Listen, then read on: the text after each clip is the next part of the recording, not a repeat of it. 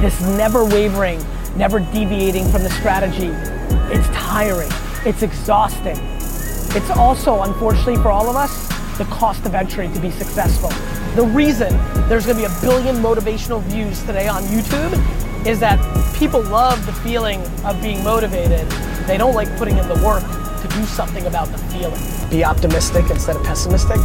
If you can't do that, you just absolutely have no chance of winning, because it's all how one synthesizes what's in front of them. I don't think I'm that talented. I do think I've outworked people.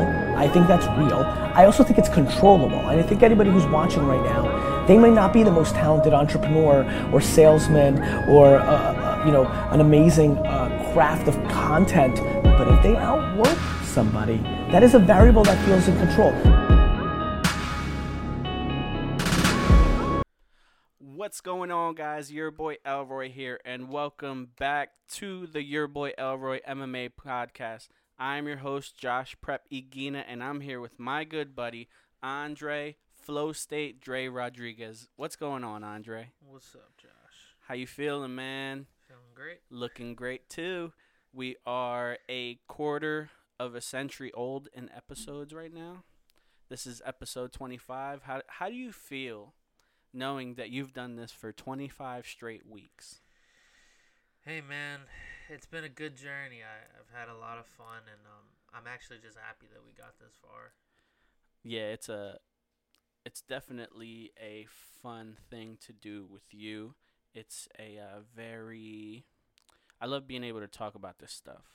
So, and to get to talk to someone who is so passionate about it every week just makes me look forward to it more and more. So I want to thank you for being here, being consistent for 25 weeks, and here's to 25 more. Sip of water. Sip of water. But right off the back, let's get into the news, Andre. This is the best thing about MMA. We had 3 major promotions. I mean, 2 major promotions, 1 promotion who's trying to find their way. Trying to find their niche, and I respect it. You know, we have our qualms about bare knuckle, but, you know, they are trying. So we had a UFC fight night this week. We had a Bellator overseas this week, which there was problems with, like, their programming, and they ended up having, like, Paul Daly as the main event in the U.S., which is beyond me. But that as an aside, and we also had Paulie Malignaggi versus Artem Lobov this week. How'd you keep up? Were you able to watch everything, or did you just pick and choose, watch main events? I mean, I saw I believe Chris Lieben fought on that card, and yeah, I saw that fight. I wasn't too sure if that happened the same night, because I wasn't paying attention. I saw it on Instagram, but that knockout was flush, man. That dude, he dominated him. But the Paulie fight, I'm sorry, but Paulie was talking about how he was going to destroy this guy, and you can't destroy a guy with a jab. All right, so let's just start off with BKFC, because for me it was the biggest thing that happened this week. It was it overtook, unfortunately, a major title change in Bellator, and it overtook a great comeback win for the Korean Zombie in the UFC. Artem Lobov versus Paulie Malignaggi. My first question, did this fight play out the way that you thought it would? Yeah, I thought that Paulie was going to have a tough time adjusting to the style of fight that it was, because it's not like boxing. A lot of times in the ring, when you have 8-ounce, 10-ounce gloves on, you can take a couple shots and be okay and still be able to move and adjust. But, you know, in bare knuckle fighting, it's kind of tough, because one punch could actually cut you, and it becomes very dangerous, because you don't truly know what's going to happen to you until you're really in there. And a lot of guys might have good chins, but it's different when there's no padding. You know, it's a real punch, and that can mess somebody up. So I don't think he compensated for that, and I don't think he understood how they were going to score the fight.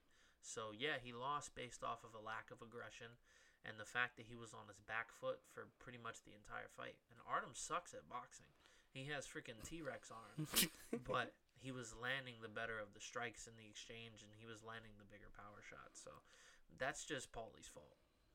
Yeah, so from the beginning of the fight, my big thing was, I talk about how Paulie Malignaggi, one of the boxers that I did watch back in the day, my dad loves boxing. Yeah. So Paulie constantly being on, easy to access, I'm not going to say free TV, but like cable television, Yeah. As a fighter. It was good to see the wiggle down and the wiggle up. Like it's been what 5 years since he's boxed. Um and yeah, Artem looks so like odd in there, but the fact that he's tough, he can win. Like it's not a skill game. It's can you last and land a few? Yeah, and on top of that, people also forget this guy spars regularly with Connor. He trains regularly with Connor, and he has a lot of the same striking instincts as Connor. He may not have the longest arms, but you can see how a lot of times, he has the same style of pullback counter. He has the same entries and exits that Connor does, where he kind of just moves his body along with his footwork and likes to throw that uppercut slash jab and then get in there with some power shots. So he's got skills. It's just, he doesn't have the physical upside. But can you imagine if this guy had like Connor's arms or at least a couple inches shorter? Like Artem would have been really dangerous in the UFC because it would have been hard to take him down too because he's not that easily taken down. He's got a good chin, but hey, yeah. Yeah. Hats off to him. Number one, big events like this, my favorite things to come out of them, usually the memes. Oh yeah. The picture of like Paulie's face on SpongeBob's body one's like, I only got hit once. Yeah. So funny. It's the first thing I've thought of. Like, are you kidding me? Like, you definitely got hit once. Look at your face. The crazy thing is about bare knuckle, which nobody really thinks about, is the fact that you can break your hands. Right? Like, if you're breaking your hands with an 8-ounce glove, I can only imagine when you're fighting bare knuckle. And, it's only 10 minutes, but if you're, like, fighting someone like Artem, you have to swing for 10 minutes. Yeah, and on top of that, like, breaking your hand is very easily. It only takes about 5 pounds of pressure to break the ligaments. And, the hard part is that in a bare knuckle fight, you have to be very accurate to where you're throwing because, in boxing, you can punch a guy on the crown and be okay because you have 10 ounces of padding, 8 ounces of padding. In the UFC, it's a little different, but, stuff like that doesn't always happen because there's kicks and knees and elbows involved. But in bare knuckle, it's like if you throw the wrong punch to the wrong place, like your hand's going to shatter very easily. That's why you see a lot of like people like Beck Rawlings. Like when she was throwing, you could tell that it was different because when she would throw a punch and a combination, she didn't throw it to the head. She always threw it to the chest, and then the girl's head was usually there. But hey, at the end of the day, it's a nice sport, and I think it's gonna come up. I just think that they have to start breeding some serious competition. And there are some good guys like in the United Kingdom because there's one guy in particularly I've seen him on YouTube, and this dude's got vicious head movement, knockout power, good footwork. And I don't know his name, but I have him saved on Facebook. But those are the kind of guys you have to have. Versatile strikers who can come in and say, yeah, let's do this. Yeah, I was going to ask because, Paulie said one and done. Like maybe if I would have won, it would have made sense to make a run for the title. But he lost. First of all, did you agree with the decision? I did. I think that he was really thinking of a boxing style mentality, and it's not like that in bare knuckle. They're not going to score it based off of, ring generalship. They're not going to base it off of accuracy and all that stuff and footwork because, let's face it, this is a spectator sport. They want to see blood. They want to see your face mangled. They want to see someone get brutally knocked out. Like, that's literally what BKFC was made for. And Paulie didn't understand that. If he really wanted to win this fight, he could have put on a boxing masterclass and destroyed Artem if he wanted to, but he didn't. So that's really his fault. You can't just walk into a new world and expect to, do well if you're not prepared for what's going to happen. It's the same thing as Conor versus Floyd. He walked in there, threw a lot of big shots early, was really not understanding that Floyd has really never been knocked out before, and he thought he was going to put him out with one shot, and it didn't happen. So by the 10th round, this guy's gassed, and he's like, okay, I'm going to lose this fight in a couple of minutes. And that's the same thing that happened to Paulie. He kept throwing that jab, expecting for the right shot to open up, and it's not. Even in boxing, he was never a power puncher. So, whatever, man. Glad it's one and done for him. Yeah, for sure. Is there anything that can really bring them up? Like, is it another boxer going into it, or do they ride the heels of Artem and kind of like make him? It's a meme. He's the GOAT, but do they continue to like push him and try to actually make him a household name? I mean, to be honest with you, Artem is popular, and I think that will be more than enough for them, to kind of push that. But like I said, they have to have real contenders that come in there who really know how to box, because that's where they'll make their money. Somebody who's knocking everyone out, somebody who looks like a star. And if they don't have that, it's not gonna be enough, because if you look at the demographic now of the type of fighters that they're getting in the main events, it's guys who didn't do well in MMA, people who got cut, people who were in the UFC and maybe retired, old style fighters. Like, it's just not enough. It's not as appealing, because even though these guys are putting it out all in the line, you're seeing a bunch of old dudes fighting. So it's like, get some younger guys. If they get some younger guys, I promise you the sport will rise very quickly. Because in Thailand, they have Luthway and they have regular Muay Thai. Muay Thai is a sport over there pretty much where they have the gloves, and they're still doing elbows and knees, but Luthway is different because Luthway is bare knuckle, and all they have is the wrapping around their fist. But other than that, it's go time. It's basically bare knuckle, but with kicks and knees and elbows. Like, that's the real bare knuckle. Which is the real, yeah. That's the one thing that threw me off. Like, I'm tuning into bare knuckle, thinking I'm gonna see like an MMA fight with no gloves. Oh yeah. And it's not that. I think that limits them. Yeah. I understand it because it is bare knuckle boxing. Yeah.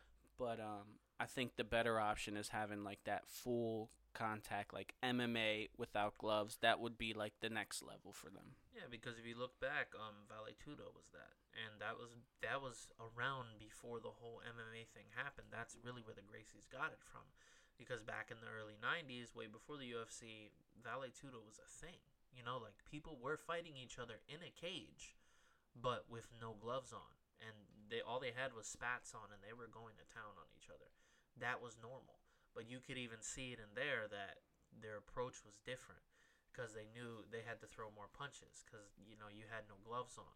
So you weren't just expecting that one shot. Like, you had to really go in there and fight your way out. There's a documentary that Renzo Gracie did where he was doing a Vale Tudo fight, and the cage was broken, and he was getting kicked in the head by the opponent's corner and his friends.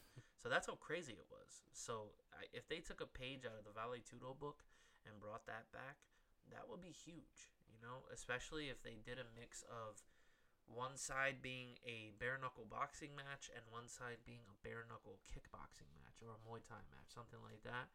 That would be good, because then you could see the full contact, elbows, knees, punches, kicks, and people are going to want to pay to see that. Mm-hmm. But yeah. So, switching gears from a competition that, is a spectator sport, it needs finishes. Let's talk about Dana White's Contender Series. So, this week, Miles John and Miguel Baeza were awarded contracts. Kyle Dawkins won his fight, but was severely snuffed. He gave that guy a one-sided beating. Scores of 30-25 on a card. When's the last time you seen a card like that? And you saw my Twitter. You must have seen it. It's ridiculous. I was extremely upset watching this live. I think the Miguel Baeza choice, I do agree with the Miles Johns choice. He was my other choice. I think he deserves a contract. I think he's a bigger Demetrius Johnson style fighter. Like, not just because he looks like him, but like he has that style. He's well rounded, and he gave that guy a pummeling for those 3 rounds. The Miguel Baeza choice, I think he's going to have one fight in the UFC and he's going to get destroyed. He's not on that level. Kyle Dawkins is someone I believe who is on that level. And this guy was a problem that Kyle Dawkins was fighting. Like a fantastic fighter. And he just, he couldn't get the finish. If he would have got the finish, would he have got the contract? Probably not, because it's clear that Dana White was already looking ahead of him.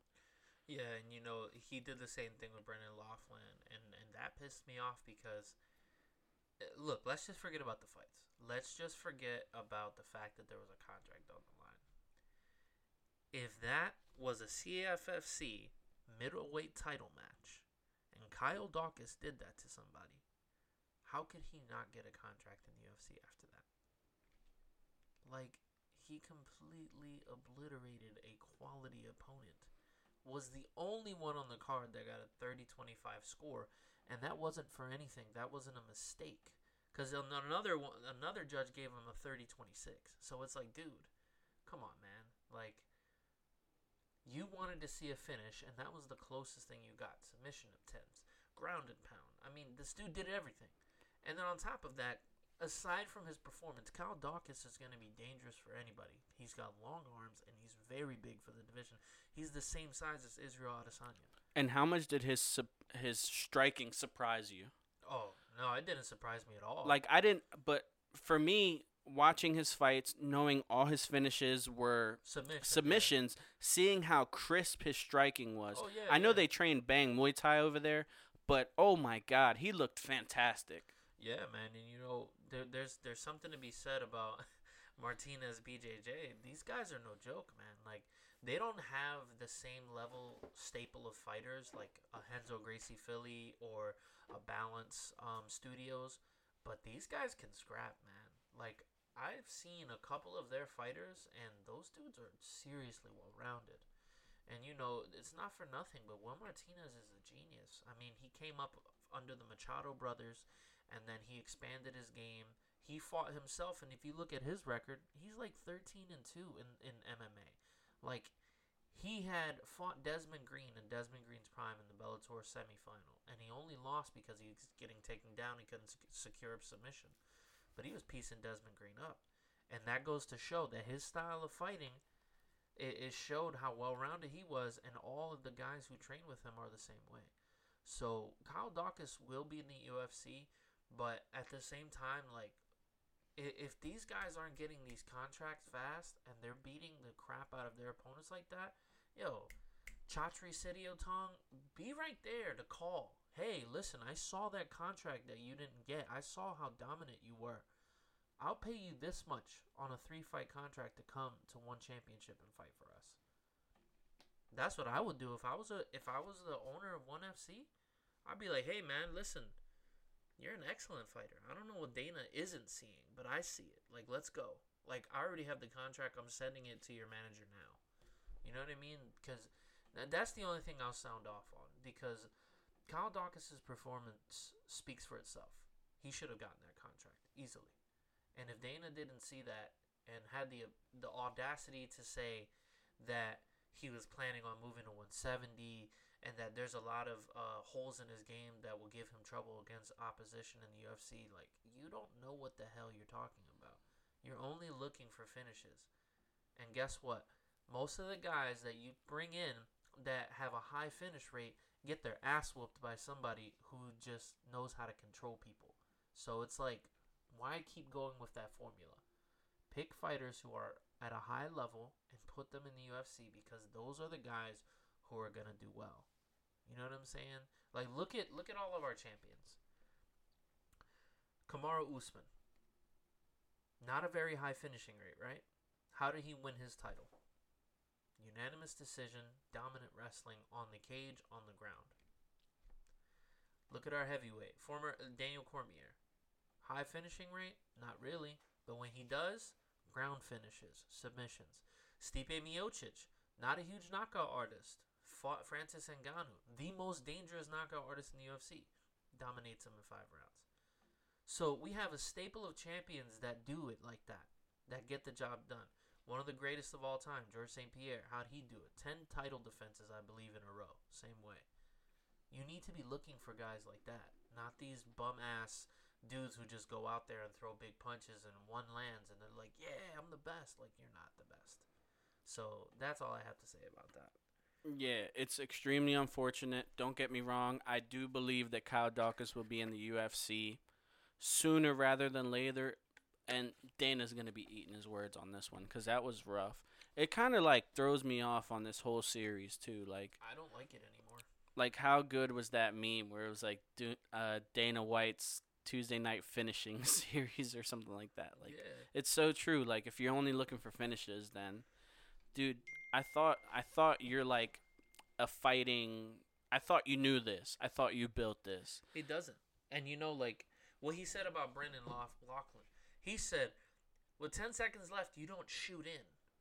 What? Why wouldn't you shoot in if you're trying to win the fight? That doesn't even make... And that's what pisses me off. You're expecting a guy who's not really a big puncher to go in and throw big punches with another big puncher? Does that make any sense? If we were fighting right now, and I was a boxer and you were a wrestler, and there was 10 seconds left on the clock, would you throw big punches with me, or would you go for a takedown to secure the victory? Yep. It's just common sense. And he doesn't understand that, and I'm sorry. They talk about how Dana White's a big fight fan, but you can be a big fight fan, but you don't know anything about martial arts. Like what he said about Kyle Dawkins in the full mount, like, dude, I wanted to literally go to Vegas and punch this dude in his face. But anyways, let's just move on. Yeah. Because I'm going crazy right now. Oh man, let's talk about the main event of Bellator 223. We saw Rafael Lovato Jr. defeat Gegard Mousasi. I believe you called this. You spoke about how high level Rafael Lovato Jr. was, and dude, it really showed how much of a beast he was and how bad he wanted this. Because those 5 rounds, you could have probably gave him, out of the 3 that he won, 2 10-8s easily. Those first 2 rounds, he dominated Gegard. Yeah. And let's not forget. I'm sorry, there's a fly in here. No. It's okay. But it's like driving me nuts. It's okay. It's totally fine. Listen, I had said it before. Rafael Lovato Jr. he's different. But the one highlight that I wanted to talk about was not his ground game. It was his clinch game. He would throw with Gegard, and you could tell that Gegard was trying to knock this dude out the first few rounds. Like, he was throwing with ill intent. But what did Rafael Lovato do? Lift his leg up, guard shield, where everything's basically protected, ribs, head, and his other leg. And then as soon as he got close enough, plumb clinch. And he did that, and it completely took away Gegard's ability to really mix it up. And then that's how he would get in to get these takedowns. Such a beautiful thing to see, because he took a page out of Daniel Cormier's book. And he knew that he had to, because Gegard, it's not even the fact that Gegard has one punch knockout power. Gegard's a precise animal. And he did a striking masterclass before he took Roy McDonald down. And how did he do it? Just with a jab and a straight right hand. And it's too fast for a lot of people in that division, because a lot of those dudes are big. But Gegard punches like a welter, like he's that fast. But the crazy thing is that Lovato just dominated him everywhere. And even when Gegard was on top of him landing strikes, like, Rafael Lovato was not fazed at all. He's just like, okay, like, I prepared for this. And that's the difference. That's when you can tell that there's a guy who was prepared. Same thing as Henry Cejudo versus Demetrius Johnson. He was prepared to do whatever he had to do to win. He had a solid game plan, and he stuck to it. And Lovato deserved that title. And you can tell that he's going to be there for a while. And I'm just really happy. The thing that did scare me, though, was the size that he had on Gegard. I did not think he was that big. I thought he was like 6'1". But he was like a solid 6'3", 6'4". Big dude, chiseled too. Like, massive. He's like massive. And he's like 35 or 36, and he's a tank. But he's so skilled that he doesn't have to really use his strength like that. Like, some of the scrambles that I saw, like, they were just so high level about what he was doing. Like, even to the point where Gegard had him and he was throwing strikes, and, Lovato's like his neck and his back was pretty much like on the fence almost. But you could see the level of composure that he had, that he wasn't worried about what position he was in because he was going to get out of it anyways. And that just goes to show a real level of maturity that a lot of fighters don't get until they get to later in their careers. And I just thought it was an excellent performance. And he did this against one of the most, underrated middleweights in MMA's history. So hats off to him. Yeah, so are you a firm believer in karma? Kind of. I think this is a case of something that Gegard said coming back to bite him in the butt. So I don't know how you felt about those comments, but I will ask you now. Gegard putting out a statement a few days before the fight.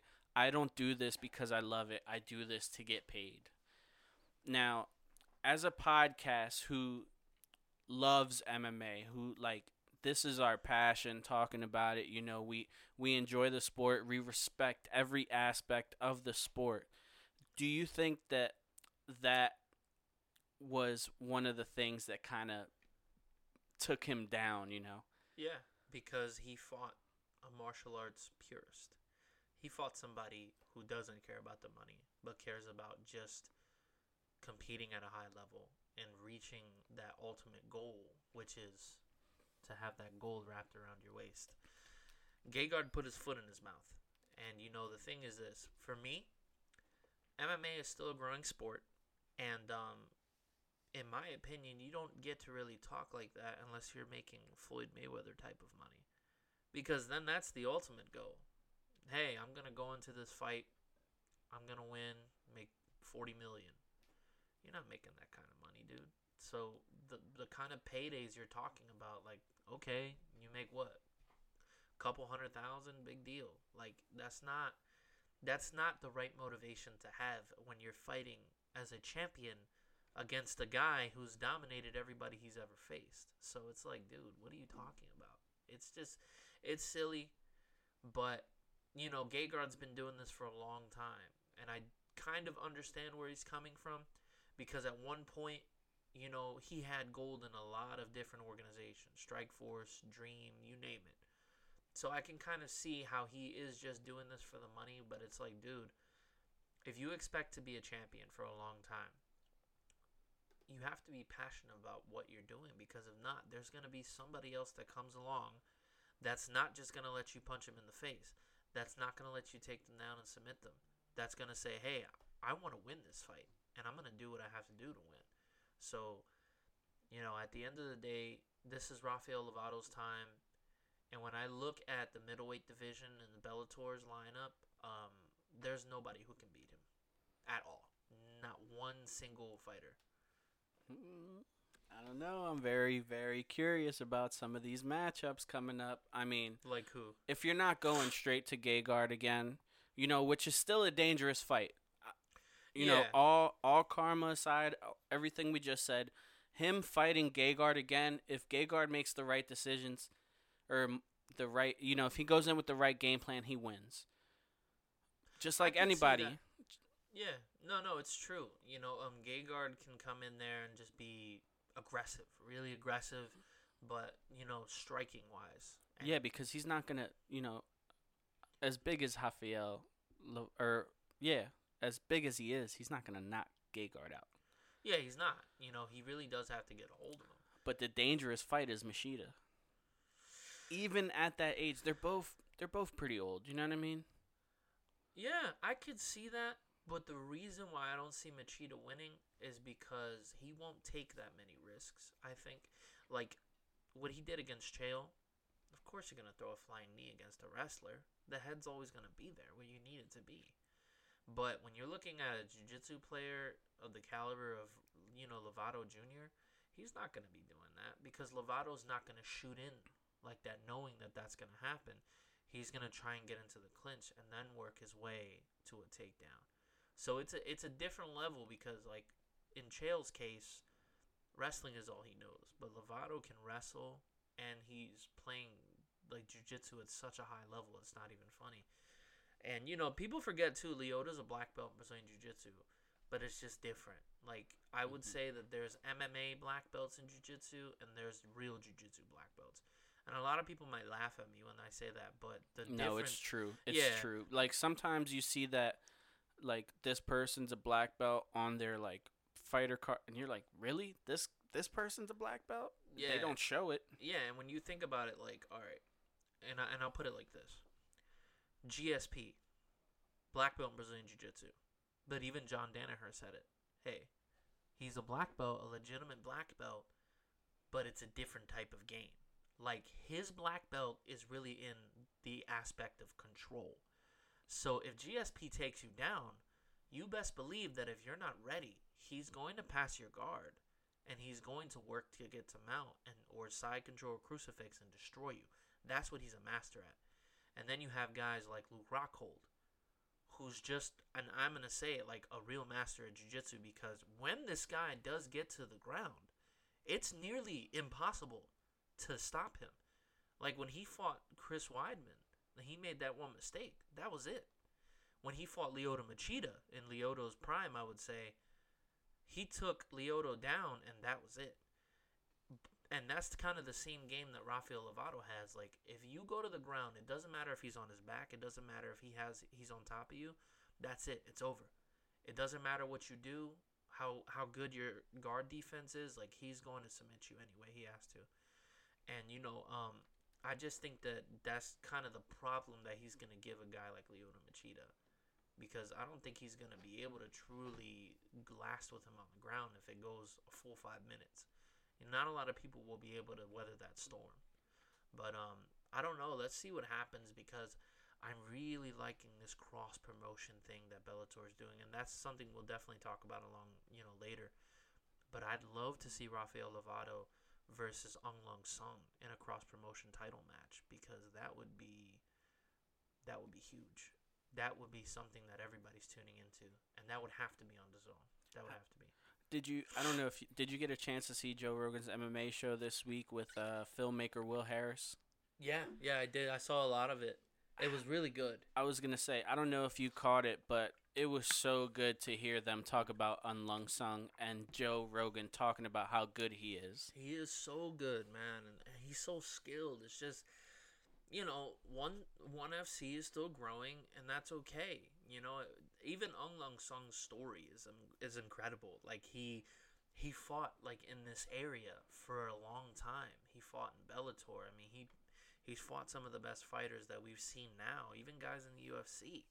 He's done so well. And now you can see that this dude is not playing. Like, he can fight in both weight classes because of how good he is. And his fight is coming up against Brandon Vera. And I'm really excited to see that fight, because it's going to be two of the best strikers, in that promotion. And it's going to be a barn burner. Brendan Vera, completely different fighter in one championship. Oh, yeah. From his UFC run. Speaking of UFC, let's just touch on it real quick. Korean Zombie versus Renato Moicano. What a highlight reel finish that was. Knocking out Renato cold. It was spectacular. Something that I honestly did not expect. And the setup was beautiful. Chan Sung Jung is not playing around, man. Like, look, he fought, and it's okay to say this, but he fought a Jose Aldo that was the king of the featherweight division. And it's okay. Sometimes you just run into those guys that you can't beat at that moment because of how good they are. We had a Chad Mendes who fought Jose Aldo a second time in his prime. One of the best fights at 145 of all time. And if that was anybody else other than Jose, Chad would have killed him.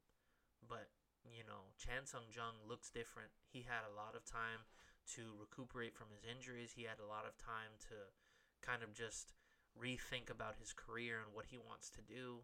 Because we look at Chan Sung Jung's pedigree, and he beat some of the best guys in that run that he had to get to the title. One of them being Dustin Poirier. And he dominated Dustin Poirier in that fight. But, when you're looking at him now, he's a much more seasoned veteran. And aside from his excellent grappling ability, this guy's got some serious punching power. And he's not as big as a lot of the 145ers, because if you think about it now, You look at how they stacked up together, him and Moicano. He gave up 4 inches of height, and like I think a 3 or 4 inch reach. No. I think he had the reach advantage, but he was not the taller man that night. But it's that skill that he has, where he's able to understand angles, when to throw, when not to throw, when to pull back, and when to throw those big power shots. And the one thing a lot of people don't see too is that he's really good at conserving his energy. Because, like, when you look at the fight against him and, I always forget his name, the Mexican fighter that he fought. He got knocked out in the last second. Damn. You see? I don't know why I The always... Phenom. Yeah. Or is it the Phenom? No, it's the, Oh, my God. Why do I always forget his name? Let me just look him up. Jesus. I'm so sorry, it's gonna everybody. bug me. It's not the Phenom. It's something else, like, Chang Sung-jung. And I'm so sorry, everyone. I always forget this guy's name. Yair Rodriguez. Yeah. What's his nickname? El Pantera. Pantera. There you go. Yeah, so getting to my point, he fights this guy, a very high-paced striker, who is pretty well-rounded in his own right. And Chan Sung-jung just dominates him, basically. Like, yeah, this kid throws a lot of kicks and crazy technique, but Chan Sung-jung was not phased.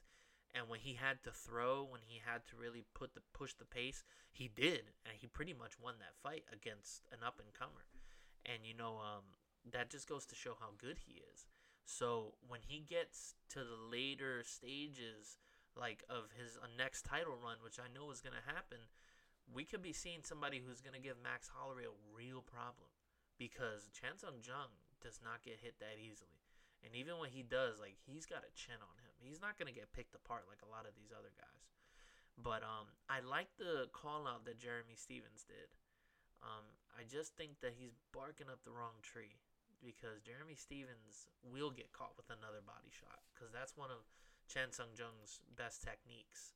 So, and also his uppercut is probably one of the best in MMA. So, there's a lot of great fights lined up for him. And I just hope that the UFC kind of puts him in the right situation so that way he can make a title run. Because in the top 5 of these guys, I know he can beat them. So it's a very, very exciting for that division. Yeah. Let's get into some news, Andre. There's one piece of news and a ton of fight announcements. Just something that I want to touch on really quickly. Diego Sanchez leaves Jackson Wink.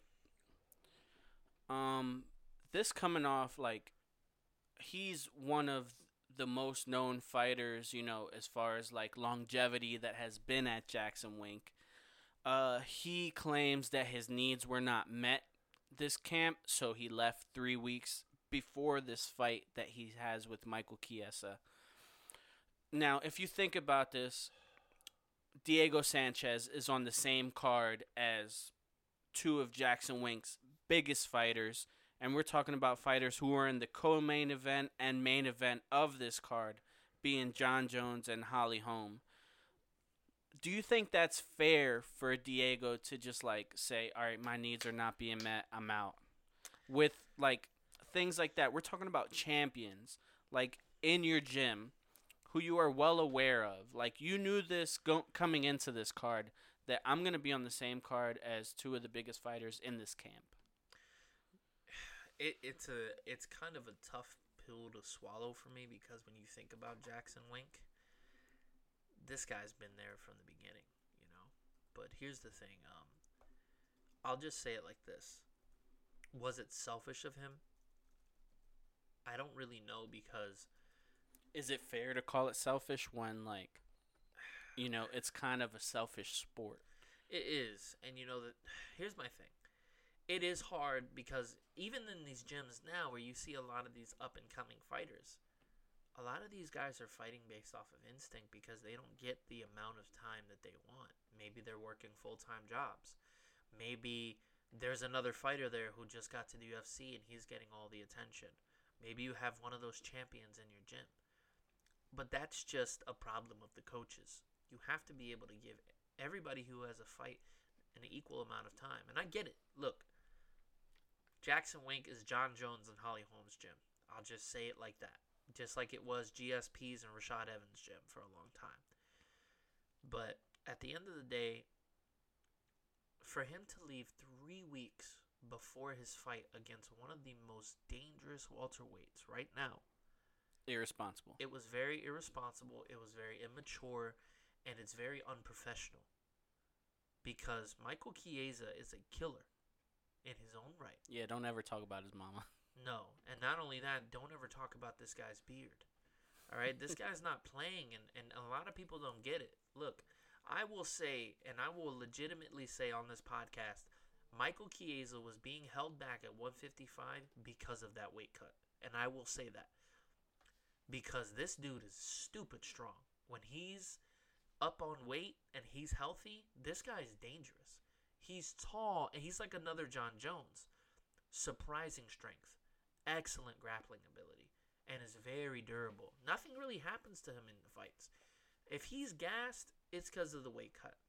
170 now, he's even more dangerous because he's hydrated, he's mostly taller than everybody, and his wrestling and jiu-jitsu mixed together is some of the best in the world. So I don't see Diego winning this fight at all. I think, as much as it pains me to say, I think this is going to be another fight where Chiesa dominates another legend. You know, because when I saw that fight against him and Condit, that broke my heart, man. I've been a Condit fan for as long as I've been watching WEC, and those were the glory days. And to just see Michael Chiesa dominate a high-level grappler like that, I mean, it goes to show, like, this dude's the real deal, and he's one of the sleepers right now in that division. So wait to see him against a top-level, competitor. And I really want to see him versus Leon Edwards. So, yeah.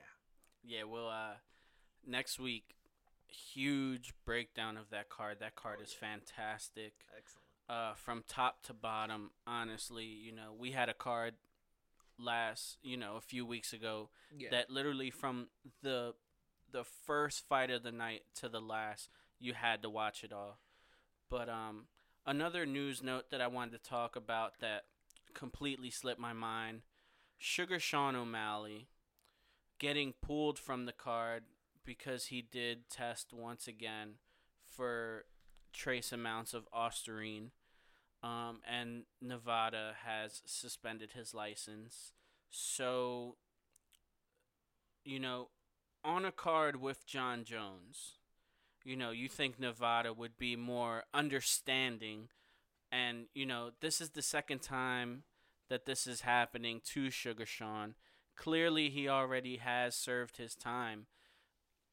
Do you think this is fair? I'm going to say it's not. Look, Sugar Sean is a great fighter, and I understand that every fighter has to be treated equally in these types of situations. Of course, USADA or whoever found the, tainted supplement or whatever the hell it was, in wake of what happened with TJ, obviously they're going to be a little more tight. But come on, man. You're screwing up a card. And, what's worse is the fact that look at this kid's frame. Why would he be taking Ostarine? Like, it's an obvious enhancement. But come on, dude. Like, just stop. There has to be a way to not have this happen. Look. Take the most performance-enhancing drugs. Test for them regularly. Anything else is obviously a tainted supplement. It's clear that there's a lot of types of different supplements that will give these guys an edge in their fights. Obviously, EPO being one of the worst, because that's a complete stamina boost. It's like drinking a quick little potion, and there you go. I can go 15 rounds now. And it's not fair at all, but this is Sugar Sean O'Malley we're talking about. Like, this guy is a headliner in a couple more fights. So, it's just stupid to me. And even me with the John Jones thing, give it a rest. This guy's obviously not doing anything anymore. Just give him an opportunity to fight. Get this crap over with. I really hope that USADA and VADA gets their stuff together with this, because I understand the drug testing thing. But if this is so important that you're screwing up cards, then let's talk about your weight cutting issue. Because that screws up cards too when a guy nearly dies and can't come to the day of the fight. And then they have to scramble around and find somebody's replacement and ruin everybody's night for the $100 and $200 tickets that they paid for to sit in the stands to see a huge main event. Let's talk about that, because that's an even bigger problem. You have guys who are literally losing 9 to 10 pounds that isn't water weight a week before their fight and literally almost ending up in the hospital. So I don't even want to hear it with this drug crap, because one championship, Dream, freaking Risen, they don't do that kind of stuff, but their fighters aren't cutting that much weight and they're putting on better performances than your UFC guys. So that's all I have to say about this drug testing crap. I hope that they are a little bit more forgiving with Sugar Sean the next time around if something like this happens. But I don't think it will, because I don't think this guy's taking anything. Kills me. I really was looking forward to that fight against Marlon Vera. Me too. All right, let's get into some fight announcements. Hopefully all these fights end up going down.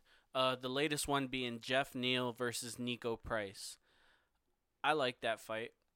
Yeah, I really like Jeff Neal's striking ability. Like, this dude is serious, man. Like, and he's very accurate, and that's what I respect about him. So he's another guy who's really good at conserving energy, picking his shots, but when he has to be dangerous, he's going to be dangerous. I mean, look, man, this guy, I think he's going to be one of the staples at 170. So just watch out for him. Nico Price is always dangerous, but, I know that one big hole in his game is he tends to freeze up when he's on the cage, and he also tends to kind of lose himself in a striking exchange instead of just kind of looking at your opponent and seeing what's going on, because he has some of the best knockouts at 170 from this year that just passed, but he's also been knocked out a couple of times by guys that he was pretty much supposed to beat. So I think that he's got a long way to go in that aspect, but he's going to have a tough fight with Jeff Neal. So I hope that he brings his A game. He does have the size advantage, but does he have the mental advantage? So either way, this fight's going to be incredible. A fight that I really am looking forward to. This is really random, comes out of nowhere. Gunnar Nelson versus Thiago Alves. That's a fun fight. I like Gunnar Nelson. I thought he looked good against Leon Edwards. Unfortunately, Leon Edwards just looked better. Quote, better, because does Leon Edwards ever look good in a fight? Nah, I don't like him. Yeah. That's all I have to say. Glover Teixeira versus Nikita Krylov. Glover looked great his last fight. Yeah. So good his last fight. Yeah, and he's going to be fighting Nikita Krylov, and this is going to be a very good fight. They're putting him up against these young guys, but he's like, dude, I'm not done. And I love that about Glover, because he's like, look, I got knocked out by Alexander Gustafsson, but he's beating everybody. So it's like he's still in the top 5 to me. Yeah, he's making his way back. Yeah, like, do I want to see him against John Jones? Absolutely not. But for him to be fighting at this level against these young guys who are trying to put him out, like, come on, man. I mean, you got to give this guy credit. And I think that this is going to be a good fight for him. And if he wins this fight, this puts him in an interesting situation for a couple of big fights, because if he wins this fight, we could very well be seeing him either against, Anthony Smith or even freaking Volkan Ozdemir. And I think he's still at that level where he can really give them trouble. So, I'm not too worried about him. I'm more worried about the Johnny Walker and Dominic Reyes situation, because there really hasn't been anything going on with that. So that's good. I'm sure we'll hear fight announcements for those guys very soon. Somebody, I think it was on Brendan Schaub's show, he brought up, what if you put Dominic Reyes against Chris Weidman? And I was like, ooh, I like that fight.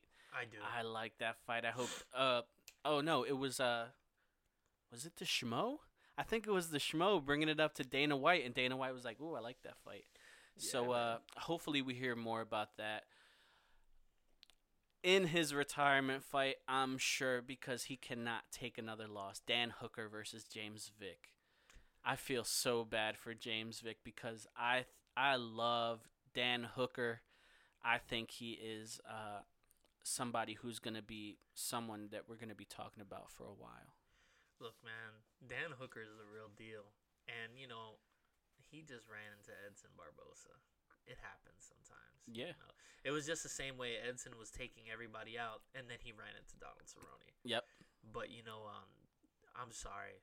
James Vick, I was a fan of him for a while. One fight that I really liked was when he fought Joseph Duffy. Those guys were, they were really trying to feel each other out for a while. Now, James Vick was doing well. He was throwing big shots, but he was trying to stay out of the way because Joseph Duffy's striking is incredible, but he also has good jiu-jitsu. But after a while, he started putting it on Joseph Duffy because he realized, like, I got to finish this guy. He's not going anywhere. And James Vick is really good at that. But the problem now is his chin is suspect, and he's losing focus in fights that are really important. So the way I see this fight going is him getting completely obliterated by Dan Hooker. And the reason I see it that way is because of the fact that Dan Hooker has an excellent chin. He's not going anywhere. He likes the striking exchange. He likes that brawling type of fight because he has it in him. He's Australian. And I think he's from New Zealand, but he's from that area of the world where he trains with our boy Stylebender. Yeah, and look, whether it's in New Zealand or Australia, the level of striking is completely different there. Okay, and this guy can really throw hands. He really did with Edson Barbosa. It was just those body shots that really messed him up. But hey, James Vick isn't going to do that. So I'm sorry, but I give it maybe a round and a half before James Vick gets put down. Because at that point, he's not going to be able to take shots anymore. And his chin's always in the air. So Dan Hooker's going to exploit that. So expect to see a lot of straight rights, left hooks, and a lot of front kicks to the jaw. Expect to see that because that's exactly what's going to happen in this fight. And I can almost call what's going to happen. I see the front kick hurting James Vick, and then a right hand left hook coming up, and then just putting him to bed. That's what I see. So expect that in the first round. The UFC made this fight for you, Clay Guida versus Jim Miller. Yeah, that's exciting. That's gonna be a great fight for two old timers. Like let's not say old timers because they both still can move. Two veterans, we'll call them. Yeah, two veterans. I do think that that's a good decision for both of those guys. Nobody here is gonna make a title run, nor do they need to. They have nothing to prove. But I'm here for them to just put on good fights. How much fun was it to see Clay Guida put his hands on BJ Penn? Yeah, and I think it's great for both of their careers because they're kind of reaching that end point for their careers. It's not a bad thing. When you look at Jim Miller, he had one of the longest winning streaks in the UFC lightweight division. He ran Donald Cerrone, a couple of high-level fighters, but this dude's always put on a great performances against serious opposition. His ground game is no joke, but Clay Guida has beaten some of the best fighters in the world with just his wrestling. And he's got decent hands, too. So I think we're going to see a great fight, a great barn burner, and I just think it's going to be a great fight for the fans like me. Like, I'm going to be tuning in to watch that fight because we get to see the classic wrestler versus jiu-jitsu player. And it's two guys who love to put on a show. So I'm super excited for this fight. A fight that we forgot to talk about last week, Nico Montano in her 135 debut against Juliana Pena, someone who we've been looking for how long now? Yeah. That's exciting. It was funny, too, because I started searching, like, what was going on with her. She had a baby. She had some injuries. And then she was talking to her doctors, and, her trainer told her, like, you're almost there. You can come back. And then, boom, out of nowhere, Nico Montano versus Juliana Pena. I was like, wow, that was, like, a couple days after I was looking her up. But I thought it was great. And, and I think that's going to be a great fight between two excellent grapplers. And if Nico wins this fight, I mean, this puts her in an interesting position. Because if we remember, Juliana Pena went on a huge winning streak and only lost to Valentina Shevchenko. So either way, whoever wins this fight is put in a very interesting position at 135. Because right now, 135 is kind of up in the air. We don't really see a lot of 135 fights anymore. It's just 125 and 115. So this could probably bring back a surge to that division. But, there is one fight we didn't talk about that just got announced today. And that was BJ Penn in a fight outside of a strip club with some guy. Oh, my God. It was so terrible. I'm sorry, but I had to bring it up. Is this the move for the UFC to cut bait on him? Listen, the move for the UFC is to retire this man and just give him a job at the Performance Institute. Give him a job at headquarters. Send him to China. Send him to China. Send him to China. Have him do some seminars. Please, just something. Just stop with the fights. This guy hasn't won a fight since like 2000 and something. It's over for him. It's over. So you bring up one bad decision. I'm going to tell you the worst decision of the week. Kobe Covington versus Robbie Lawler. I think that this is the biggest mistake Kobe Covington has ever made in his MMA career. Do you have any idea how angry Robbie Lawler was when he lost to Ben Askren in the way he did? And do you think that he's going to go into this fight just completely composed? No. He's going to put the worst beating on Kobe Cub anyone's ever seen. Oh, my God. I can't wait because Kobe's going to be doing that whole talking crap thing, and Robbie Lawler's going to look at him and say, I'm going to consume your soul. I don't care about how many porn stars you had sex with. I don't care what kind of car you drive. I don't care that you think you're the champion. I'm going to put your lights out and dominate you everywhere. And I don't care about Kobe's wrestling. I promise you this.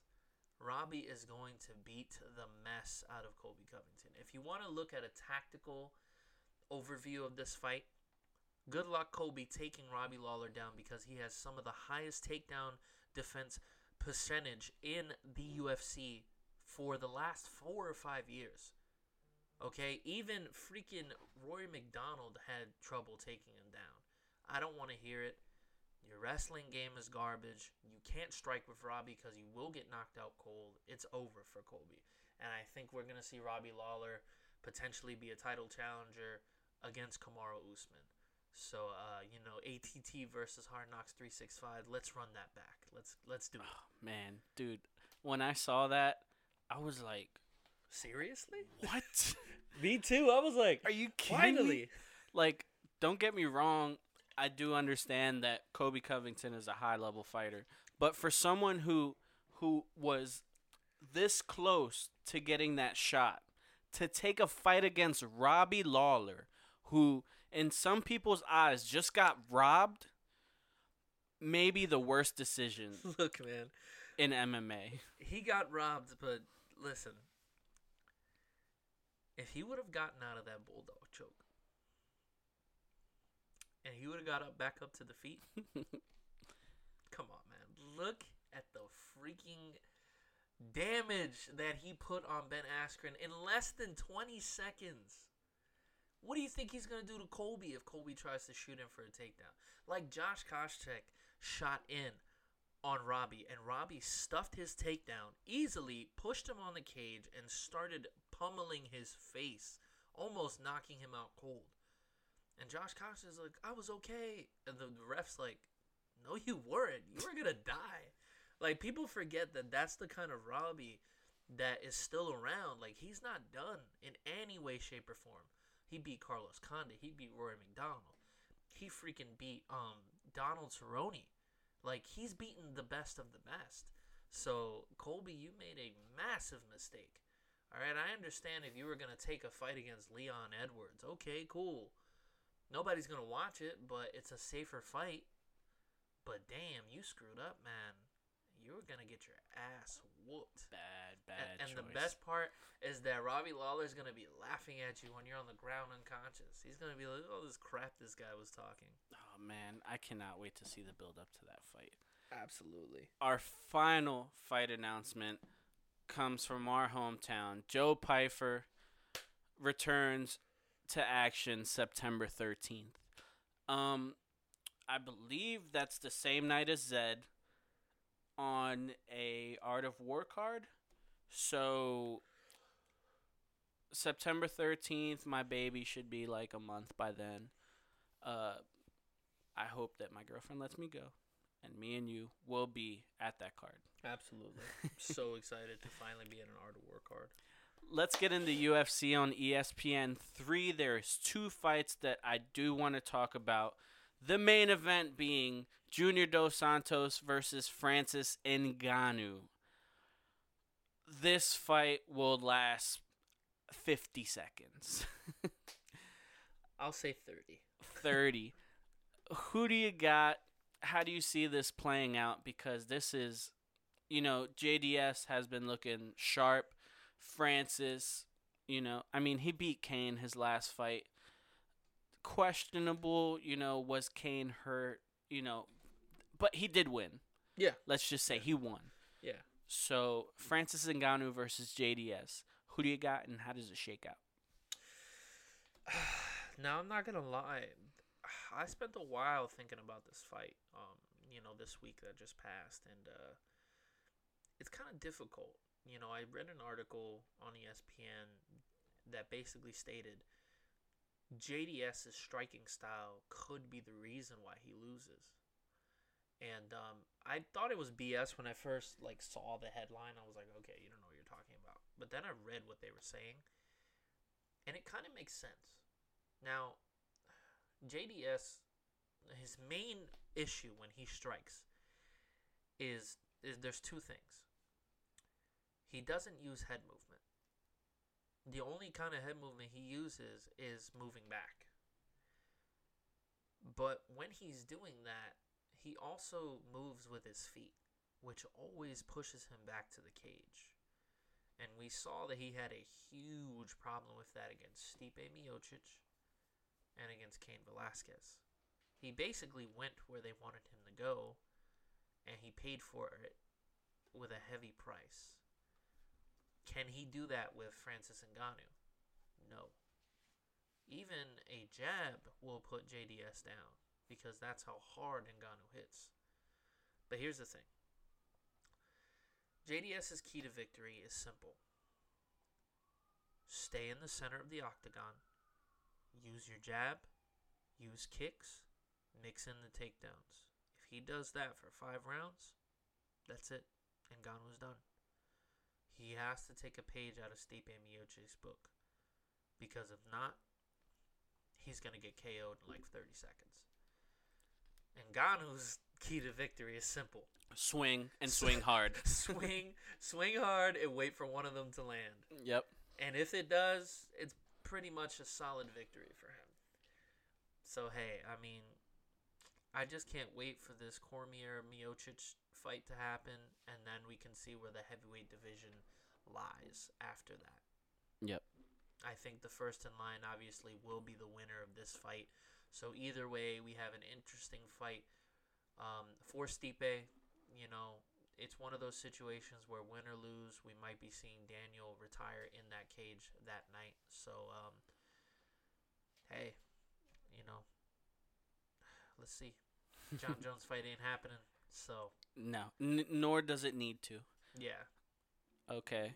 And then, the one fight to really, keep this flyweight division open, Jussier Formiga versus Joseph Benavidez. Now, I'm only bringing this fight up because not too long after Henry Cejudo's win, you brought up Jussier Formiga saying he's the only one that Cejudo needs to fight.